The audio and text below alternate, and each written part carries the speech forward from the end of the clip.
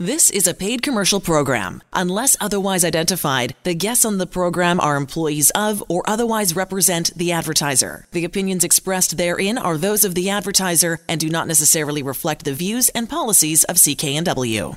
Well, Happy New Year and welcome to Vancouver Consumer. I'm Sterling Fox. In just a few minutes, we'll be joined by a pair of BC notaries who will talk to us today about a couple of different things that are also kind of connected, namely down payments for first-time home buyers and wills. In our second hour today, Chris Sims, BC Director of the Canadian Taxpayers Federation, will take a look ahead at all the new fees, levies, and taxes by any other name that are coming into effect in 2019. But first, here are some of the top consumer stories we're following this week. Canada's jobless rate held steady at 5.6% in December as the economy added 9,300 jobs, but about the same number of people were looking for work. Most of the jobs were part-time, StatsCan reported on Friday. As 28,000 new part-time jobs were added, almost 19,000 full-time jobs were lost. The numbers were slightly lower than the gain of about 10,000 jobs economists had been expecting. The jobless rate, meanwhile, remained at the lowest level on record, 5.6%. That is a 43-year low. This is an American survey, but the results apply equally here in Canada. According to the latest from Skyscanner, who analyzed data from 2016 and 2017, the cheapest month to book flights is January. Here are some more of their findings. Best time to book domestic flights, 2 to 3 weeks in advance. Best time for booking international flights, 2 months in advance. Best time of day to book a flight, 5 a.m., if you can believe it. Worst time, between 7 and 10 p.m. Best day to book either domestic or international flights and save money? Sunday. After January, the next best months in which to book a flight are either February or August. So now you know. So where will that next trip take you? Oh, and you probably heard about this, and if you haven't, we're picking up on the flight thing. A few very lucky people may have snagged the travel deal of a lifetime this year. Cathay Pacific accidentally sold business and first-class tickets from Vietnam to New York for $675. They go usually for $16,000. The Hong Kong-based airline said, "Oops, we mistakenly sold business class seats on August flights for a fraction of the usual price, and they plan to honor their blunder." Although the tickets sell for $675, prices for the same route, well, $16,000. So happy 2019 to all who bought those very good surprise special tickets on New Year's, says Cathay Pacific. Yes, we made a mistake, but we look forward to welcoming you on board with the ticket we issued you. New Year's is a time when many people make resolutions to lead healthier, and more financially responsible lives, and retailers are ready to help you get there. Perhaps one reason you'll find discounts on a variety of fitness products in January. This is also a good month to find great sales and deep discounts on many other products at retailers as they unload remaining holiday inventory. Here are some of the products you'll find on sale this month. Treadmills, of course. Treadmills are the most popular workout machines, and there's an option for every budget and fitness goals. Ellipticals, also a deal these days. Elliptical exercisers are part stair climber, part cross-country ski machine. Unlike a treadmill, an elliptical constrains your movement. That's why it's especially important to test out the machines in the store before you buy one. Bathroom scales are also on sale. Today's digital scales track more than just your weight. They also offer additional information such as your body fat percentage, but you'll have to pay more for such features if indeed you're actually interested in that information. TV sets. If you didn't buy a new TV last year, the weeks leading up to the Super Bowl are a great time to find deep discounts. I know it's their Super Bowl, but Canadian retailers are all over this one too. This year, the game will be played on February 3rd. Also on the discount list this month, food processors and humidifiers. Oh, and those trendy Compass wristbands we told you about early last month. and which sold out in a matter of minutes, are still being flogged on Craigslist for premium dollars. The actual cost? $6. But sellers are asking anywhere between $50 and $100 for a wristband, which may or may not contain some travel money loaded in. TransLink reminds everyone, hey, there'll be plenty of new Compass wristbands in early February, and if you'd still like to pay, just $6 for one, hang in there for just a few more weeks. Those are some of the week's top consumer stories. We'll look at some more later in the show. But coming right up, you'll meet Akash Sablock and Daniel Boisvert, two BC notaries, one of whom happens to be the president of their association. And we'll open up our phone lines for your calls, too. Stay with us. This is Vancouver Consumer, and you're on 980 CKNW. Welcome back to the program on this cloudy Saturday afternoon. Sterling Fox with you, joined in studio by a couple of BC notaries. Akash Sablock is with us from Vancouver. He is the past president of the Society of Notaries. Nice to meet you. Welcome to the program. Thank you for having us, Sterling. It's a real pleasure, and thanks for making the effort to come in. I appreciate that very much. Also joining us from South Delta, Tsawwassen, is Daniel Boisvert, who is the current president of the BC Notaries Association. Hi, Daniel. Hi, Sterling. How are you? I am well, thank you, sir. Good. We appreciate you coming in today as well. You bet. Thanks. But the two of you, just an open question. Whoever wants to field it first is welcome to it. You just released. It's only, January 5th. It's my birthday. It's also really early in the new year, and here we go with the 2019 BC Notaries Association Real Estate Report, province-wide, all sorts of data involved, very early in the year. Akash, why don't you give us some of the executive summary here, the elevator report. Well, happy birthday, Sterling. Thank you. Thank you. Maybe as a gift, we can give you a down payment on a house. How about that, right? So the report basically has come back and said that, what are the questions that first-time home buyers or even new buyers are looking for here in BC and, in the Lower Mainland when they're buying their home. Sure. And what are the hindrances? What are the concerns? What are the roadblocks for them? And the biggest one, believe it or not, is not price, even though that's what everybody talks about. The biggest one is how do they obtain their down payment to purchase their home? Sure. And, the sources that are coming out is, of course, the bank of mom and dad, borrowing from friends, and, just savings. And some of them are pulling money out of their RSPs. Those are the situations that are occurring now to buy. Are there also on that list, Akash, third-party lenders, as in non-banks, who deal with these kinds of loans? So where the concern of that comes in is that the regular banks, the chartered banks, will not allow a second charge on the property, so you have that issue. And a condition of your financing, of your approval is that you're not getting secondary financing. Whereas if it's from mom and dad, it's the gift from mom and dad. Okay. Now, Daniel, it sounds, I'm a parent. I know you're a parent. Your sons are right at the hockey game, three blocks from here right now. So, and all you want to do as a parent is the right thing by your kids. And in Canada's most expensive market, a lot of parents are doing what they feel to be the right thing. They're helping Johnny or Janie get a leg up into this ridiculous, absurdly priced housing market. Absolutely. So what are the pitfalls for moms and dads who decide, well, we're going to do the right thing. We got a few dollars here. Maybe some people are taking second mortgages out on existing properties. Yes. That's a little dicey. So talk to us about the good and the bad of being what you think, what parents imagine themselves to be doing responsibly. Right. Well, the good news is that there are parents out there that are trying to help their children get into this market. Of course. To give them a home. So that's the good news. Is it bad news? Well, it could be. So the question really is the gift of money, is it really a gift? Is that a gift? It's yours. If you lose it down the road, we don't care. Is it really a gift? So how do parents protect their children, and that investment, that gift or that investment that they're making in their children? How do they document that? What's the paper trail for that? Mm-hmm. What if there's a marriage? What if there's a breakdown in a marriage? All these sorts of things have to be taken into consideration. Right. And I think what needs to happen is that those conversations need to happen with their notary before they go out and they make offers and they start buying homes. Okay. Before they've committed to the money. You better sit down and have that conversation and just see what options are available. Akash, let me take the conversation back to a fundamental square one, because you're talking to Daniel's just talking about you sit down and have a conversation with your notary before you make these enormous commitments to your offspring. What's the difference between a conversation with a notary and a conversation with a lawyer? Well, as BC notaries, we concentrate on real estate conveyancing. My own practice, 85% of my practice is real estate conveyancing, and that's what I do day in, day out. So the conversations that we have with our clients is not only that particular transaction they're going to have, but what happens before that, what happens after that, what happens 2 years down the road.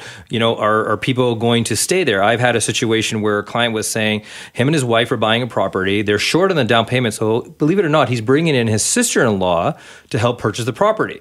So now it's him and his wife and his sister-in-law on title. Oh, boy. And if everything's great, of course, everything's great. Sure. But when things start to break down, not only is he dealing with a family matter with his wife or potential ex-wife, but now he's got his sister-in-law involved as well. So these discussions that we have about real estate is what we do day in, day out, is for now and for the future of what could happen. And it's just getting the document in order, or, depending on how you want to be registered on title, how things are going to play out later on. And, and again, back to the parent wanting to do the right thing, Daniel. Yes. And you start, Akash is talking about, you got to establish a paper trail. This has to be organized and documentable. Correct. And yet, that seems contrary to some, to be just give them a check and say goodbye. And then that's an option. It's just not an option I don't think that either one of us would recommend. If you want to do that, if you want to gift money to your children, or it's a gift with some strings attached, then it's those strings that need to have that discussion. Right. Come in, meet with your notary, have that discussion, see what other options are available, and that way you're making a much more informed decision before you put a pen to a contract, and now you're locked in.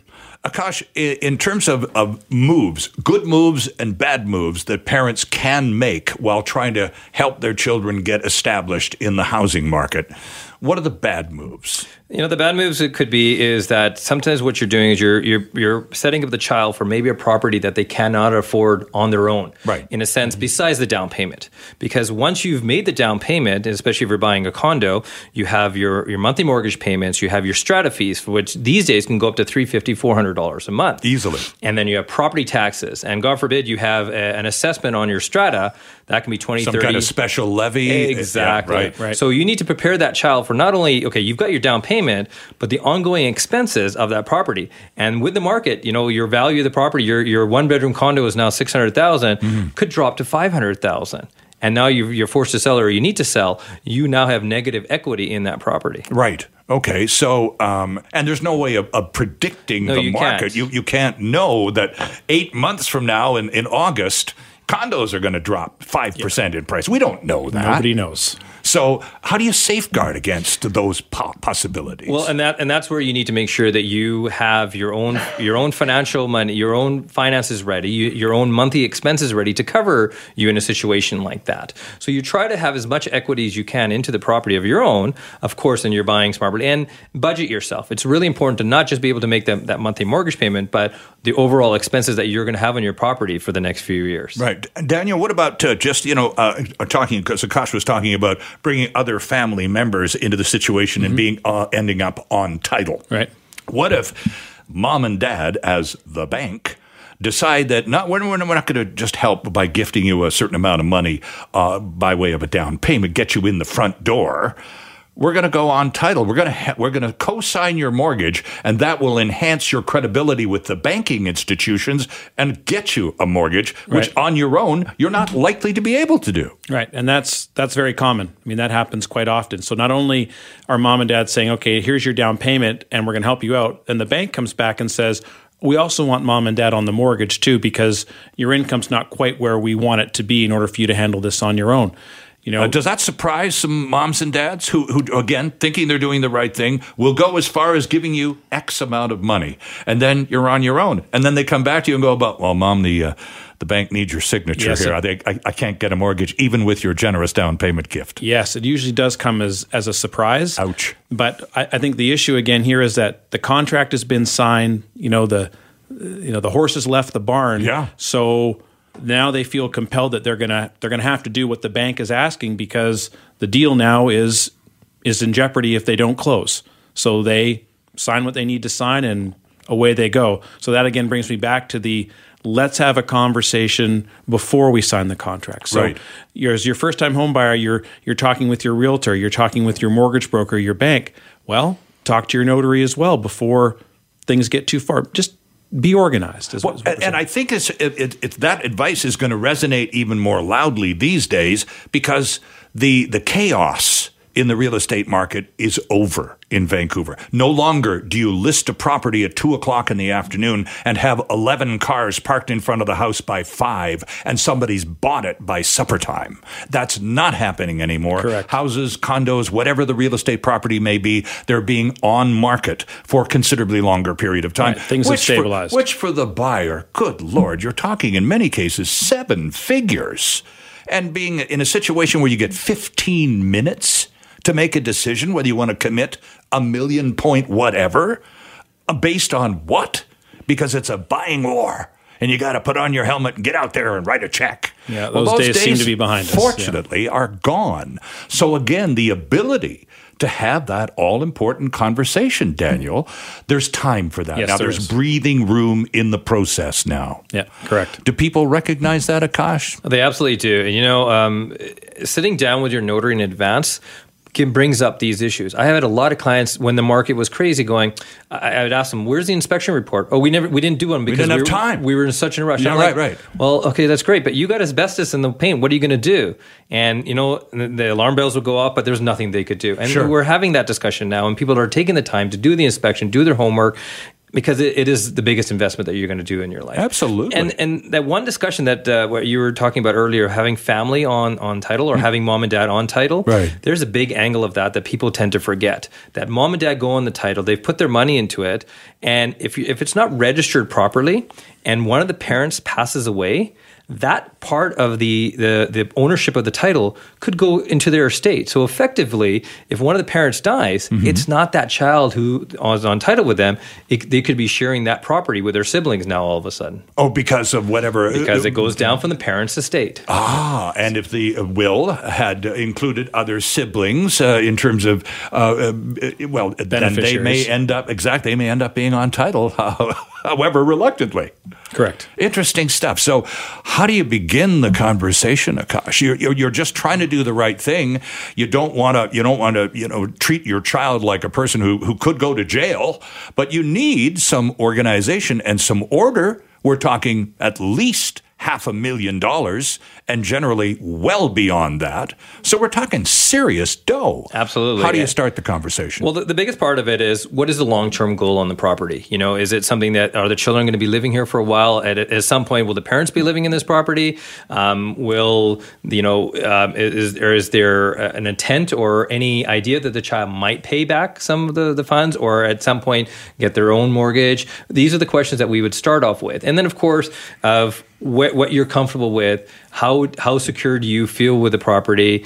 These are the things that we would discuss and give them their options. Really, at the end of the day, it is up to the client of what they'd like to do. Sure. But our responsibility as a BC notary is to give them the options of what they can do. And Daniel, how many people who come in to sit down and investigate the process are unaware of all of the options available to them? Well, generally speaking, if we have a real preliminary conversation like that, their eyes are getting wider and wider as the conversation goes on, as they're getting more knowledge about what they could be getting into. And that's what's so important, and that's what's so great about having that conversation.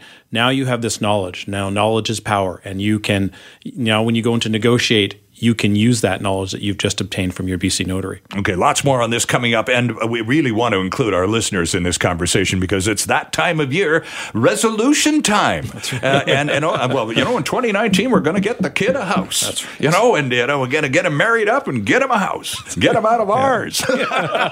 Good luck.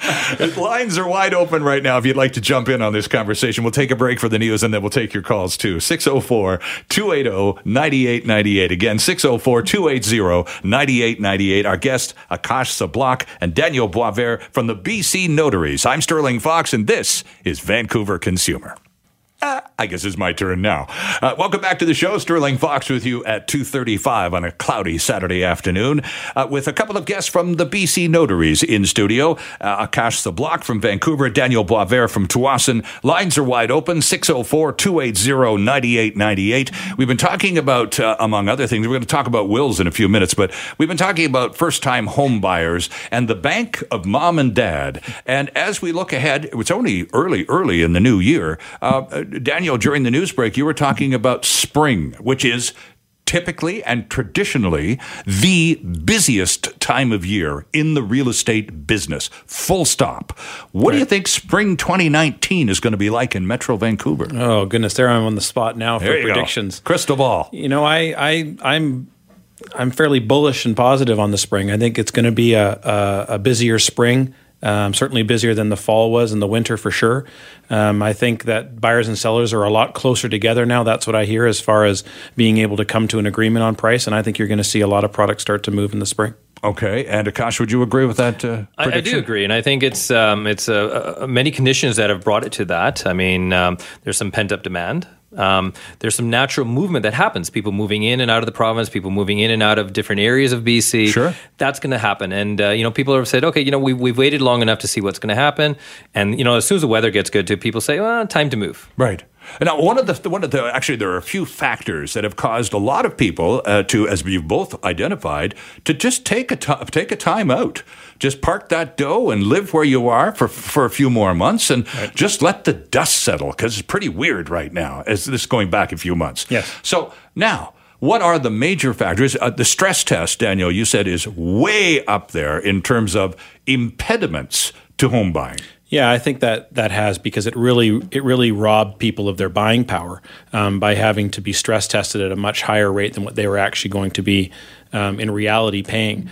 And that was by design. That the government was trying to create probably a soft landing, and that's probably what they did, if we can give them that credit. But that stress test certainly took a lot of people and what they were looking at and their affordability and their range, took them right out of certain markets. It really robbed a huge percentage of particularly first-time buyers of their ability to get into the game. Thus, the conversation we're having today about the generosity of the bank of mom and dad, Akash, because somebody's got to step in and fill the gap, right? Absolutely. So you have rising interest costs on one side, you have tougher restrictions to even obtain a mortgage on one side, and then factored in with the pricing here in BC, those three conditions really made it hard for first-time home buyers. Well, and of course, in Metro Vancouver, we've had additional impediments introduced by both provincial and municipal governments, as if one level wasn't enough. So we've got the wealth tax, the school tax, and the empty homes tax. Now, you told me a story during the news. This is a great story. Here's a poor guy who's not how wealthy he is, but here's a guy who's trying to sell his home. So rather than rent it out to somebody who may or may not take care of it while the selling phase is underway, he vacates the property and keeps it nice and clean and spiffy for people to come by and perhaps look at to buy. Tell us the story. Absolutely. So, the first month he said, okay, I'll leave it empty. I'll decorate it nicely, list it, do some open houses. Didn't sell. Month 2, month 3, now it's been about 5-6 months. And now here comes 2019, and he has to fill out a declaration for the City of Vancouver's empty home tax. And yet the property has been empty for 6 months because the poor guy's been trying to sell it. And so he now has to pay the empty home tax assessment because the home's been empty for 6 months. Bizarre. So did he call City Hall and go, look, it's for sale. There's a sign on the front lawn. Yeah, he, for some reason they will not grant him the exemption. He has to pay the tax. So. Interesting stuff. What other impediments have you, your fellow notaries around BC, noticed, by the way, Daniel, in terms of things that cause people to go, well, maybe not yet? Well, the empty homes taxes are really a function of the Lower Mainland, because that's where a lot of that goes on. Right. So rising interest rates in general, right, combined with the stress test, those two things sort of converge, I guess, if you will, and they see it. When we looked at our study and our report, a lot of the main factors of this happen in the Lower Mainland. So in other parts of BC, they're not so concerned about pricing or qualification issues as much as we are. Sure. And that's simply related to the markets. Well, you can still buy acreage on Vancouver Island for under $500,000, and that includes a house and possibly even a barn, Akash. So, I mean, Vancouver is we're just in this really different little part of Canada that's unique and expensive. We're in a place where everybody wants to live. Well, that's very true, and that's a big part of the dynamic, isn't it? Yes, it is. And as you said, Akash, people there's this natural movement of human beings every year, yes. And it's pretty safe to predict that 30,000 more people are likely to move to Metro Vancouver in 2019 as they did last year and the year before. That's right. So that also keeps the demand level up. Correct. What about new housing starts and the industry keeping up with the demand, or, as is the case in Toronto, are we overbuilt? Do we have empty stock that can't be filled? This year in particular, for myself, the last 3 months, I've had a lot of new condo pre-sales that were bought 2-3 years ago now come to fruition. Those completions are now happening. Okay. And, part of the market is that we're doing a lot of condos, but a lot of those pre-sales are now complete. Those homes or those buildings are now finished, and people are starting to move into them. So that is happening a lot. Now, with that, of course, there's a lot of building coming up right behind it. So there seems to be a lot of product, especially newly built condos, that are now coming into the market. Single detached homes, very few, especially here in the Lower Mainland, especially in Vancouver. There are fewer starts in the last 6 months than there have been before, simply because builders are concerned. And on top of that, the building process in Vancouver is taking so long to get a permit, and the cost of construction has gone up so much. What are the dangers of, and I'm glad that many of your clients who signed those pre-sale condo agreements are actually moving in, getting a key to a front door, and off they go. But it's not always the case. There have been the odd story about people who paid a down payment and all of the obligations that went along with the contract. And then halfway through the building phase, either somebody went out of business or somebody ran out of money or everything went up. And then the people were required to pay more for the condo that they had agreed to at a certain price previously.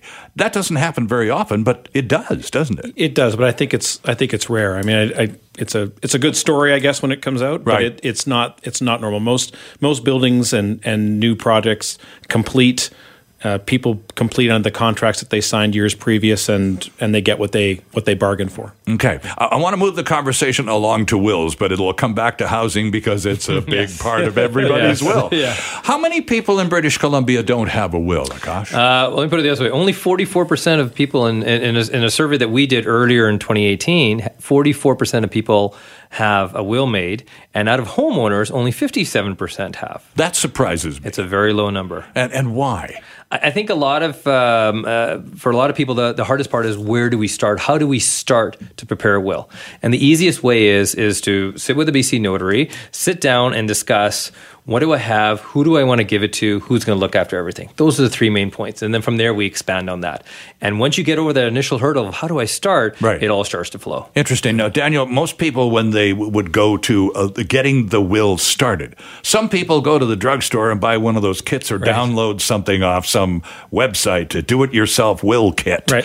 Highly, highly dangerous, very indefensible in a lot of court situations. So how many people even understand that a conversation about your will and your estate can be had equally with a notary than with a lawyer? Well, we certainly would like people to know that's available to them. I get it. A lot of times people call me up and say, we're thinking about getting our wills done. What's involved? And I say exactly what Akash just said. We talk about those 3 main points. I said, just come in, sit down with me, and you'll see that it's not as daunting as you think. And I think that's one of the largest impediments for people doing it, is they think it's a very daunting procedure. It's going to take a lot of time and a lot of effort. And really, in most cases, it doesn't. And of course, there's also the nasty bit of business of confronting your own mortality, isn't there, Akash? When you make a will, you're talking about yourself in the past tense, because all of this is about people who are going to be around after I'm not.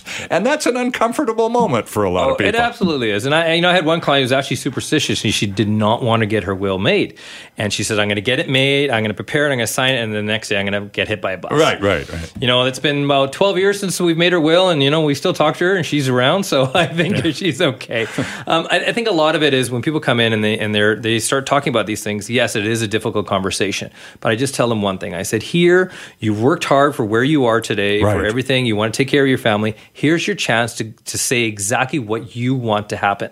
Right. Instead of you passing away without a will and having somebody else decide that for you. Here's your chance. Because if something happens to you, you can't speak up and say, hey, no, that's not what I meant. This has to be the correct version for you. And a big part of the will, Daniel, is, after all, you aren't going to be there. So your appointee, the executor, will be your voice in the process after your demise. So how critical is that executor position? Right, it is critical, and really the will itself is almost the voice, because that is your last will and your testament of what you want to have happen. So your executor is certainly there to carry it out. Right. But that will is your words of saying, this is what I want to happen. This is where I want this asset to go. This is who I want to look after my children if they're still minors. Right. And that's these are critical, important things that need to be documented. And Akash, if you're one of those many, apparently, BC homeowners who doesn't have a will,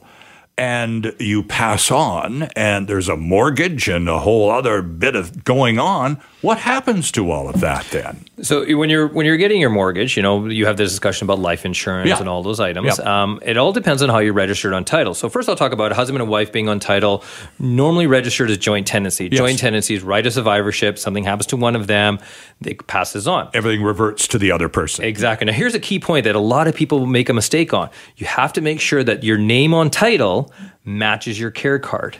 And this is really, really important, especially if you're going as a joint tenant, because when you pass away, your death certificate is what's the name on your care card. So if your care card says John Smith, but your title says John Henry Smith, now you have a discrepancy. Oh. So joint tenancy becomes one extra step that you have to go through to resolve that joint tenancy. So it's really important to check your title. And of course, for identity theft, and that's what happens a lot these days, make sure that all your name, your title, everything is all consistent into one name. And this, Daniel, is part of what I was talking about in terms of the kits and the do-it-yourself crowd. Those minuscule details. Oh, my middle name was left off one. So what? Right. I'm still that guy. Right. Well, maybe not in the eyes of the people who do the will. Right. The do-it-yourself stuff is sort of I save a few bucks today maybe, but it costs me, maybe 10 times the bucks down the road. Mm-hmm. And that's probate was the word I was thinking of. That's where the arguments begin, right? That's right. So is it important, or is it even the law or any kind of requirement, Akash, that you discuss with your beneficiaries what they're going to receive? Absolutely not. So, in fact, I tell people, like, they make a will and they go, I'm going to give a copy of each to each one of my children. I'm going to give a copy of the will. I'm like, no. They don't need to know that yet. Right. I tell clients that when you're making a will, these are your wishes. And I've had husband and wives come in, and I tell them that each of you is having an individual will. It's great. The wills are mirrored and you're discussing it together, but these are individual wishes. Sure. And when you make a will, why we tell them not to give copies to everybody is 2 years down the road, 5 years down the road, they may wish to change it. Mm-hmm. And today they appoint one of their children or one of their sisters as the executor or executrix. And 2 years down the road, they're not speaking to them. They want to change that. It's very awkward to get a copy of that will back. Let's squeeze in a call here in Surrey. Tom, thanks for joining us. Good afternoon. Yes, can you tell me, if you write up a will and you say you leave somebody out of it, and that's the way you want it, right? And they contest it, and the judge says, yeah, you get some, so why write a will if the judge isn't going to fulfill your dream? Well, it's a fair point, and I thank you for it, for putting it out there, because it does happen where somebody who doesn't get what they consider to be an equal share of the goodies does hire a lawyer and challenge the will in court, and sometimes they win. Not always, though, right? No, and Tom, that's a great point, and we do get this asked quite a lot. So under the Wills Estate Succession Act, there are some people that are entitled to your estate, regardless of what you write in your will. Right. It's the law. It's the law. Right. But here's the situation. In a will, you can define why you're giving a certain amount to somebody and a certain amount to somebody. Right. Or you're not giving to anybody. And, where we have situations where I say, to one son, I gave him, we were talking about earlier, I gave him $100,000 as a down payment on his property. Right. And I only have $100,000 left in my estate. So if I pass away, it's going to my daughter because she has not received that $100,000. Sure. So that's pretty clear. If you are not giving to a child because of spite, well, that's a different thing. So there's all these reasons that you can't. But now you've created a hurdle for that person to jump through to get their share of the estate. If you don't make a will, they get it automatically. Okay. I have to leave it there. Tom, thanks for the call. I appreciate that. Lots more information and how to find a notary. All the good stuff is available at notaries.bc.ca. And we want to just take a second and thank you, Akash and Daniel, for coming in. Daniel, you're off to the big gold medal hockey game down the street here. That's right. Have a great time. Thanks, and happy birthday, Hey, thanks very much. And we really appreciate the conversation. Some outstanding information here, a lot of stuff. And remember, notaries.bc.ca. And on the front page, find a notary by your postal code, by your city, by language, by your last name. It's the easiest thing in the world to do. Thanks, gentlemen. We appreciate it very much. Thank you, Sterling. Thank you, Sterling. And we're back after this. And once again, our thanks to Akash Sablock and Daniel Boisvert for their appearance with us today. Lots of really useful information, too. Coming up in our next hour, Chris Sims, BC Director of the Canadian Taxpayers Federation. But time now for Duly Noted. And this time around, our producer, Ben Dooley, has a look at pharmacare changes for BC low-income families. Thanks, Sterling. Lower-income British Columbians are now no longer paying deductibles and co-payments for prescription drugs. Health Minister Adrian Dix spoke to reporters on Friday about the 240,000 families that, as of January 1st, can access the 3-year, $105 million investment made by the provincial government. This is $105 million hardwired to people who need it, to seniors, to families with children with chronic diseases, to people who are struggling and who struggle often with chronic disease. This money is hardwired to them, working families and seniors who have worked, who need this support and will now get it. This is a significant change to the pharmacare program, and I am very proud of it. British Columbians must register to benefit from the program. Households earning up to $30,000 in net income annually no longer have a deductible.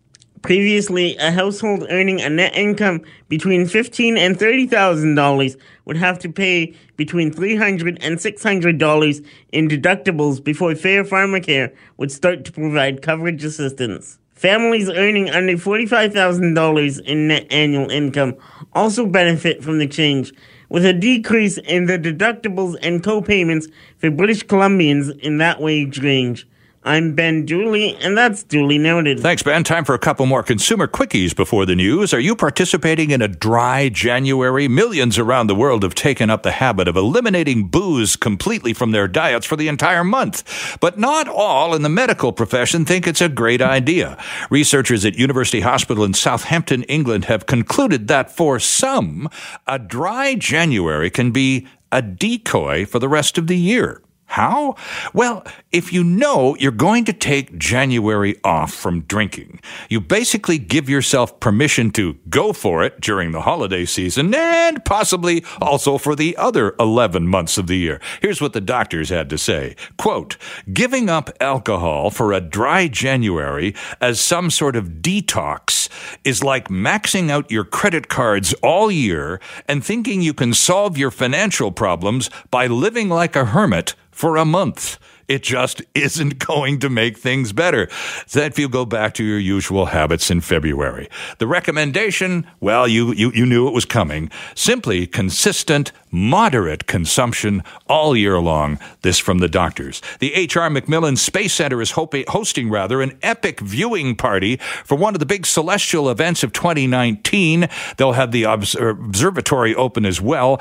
This is for a lunar eclipse coming up on Sunday, January 20th. That's 2 weeks from tomorrow at the Vancouver Planetarium. There'll be all sorts of shows. If it's a rainy night, you'll still be able to see it because they'll have it all set up inside as well. If it is a nice night, well, then you'll have a chance to use the telescope at the observatory. The next total lunar eclipse won't take place until 2021, which makes this event very special. 2 weeks tomorrow, Sunday the 20th, starts at 6:30 down there at the H.R. MacMillan Space Center in Vanier Park. That is our first hour of Vancouver Consumer. I'm Sterling Fox. Chris Sims from the the Canadian Taxpayers Federation BC office is going to join us after CKNW News to 3. The proceeding was a paid commercial program. Unless otherwise identified, the guests on the program are employees of or otherwise represent the advertiser. The opinions expressed therein are those of the advertiser and do not necessarily reflect the views and policies of CKNW.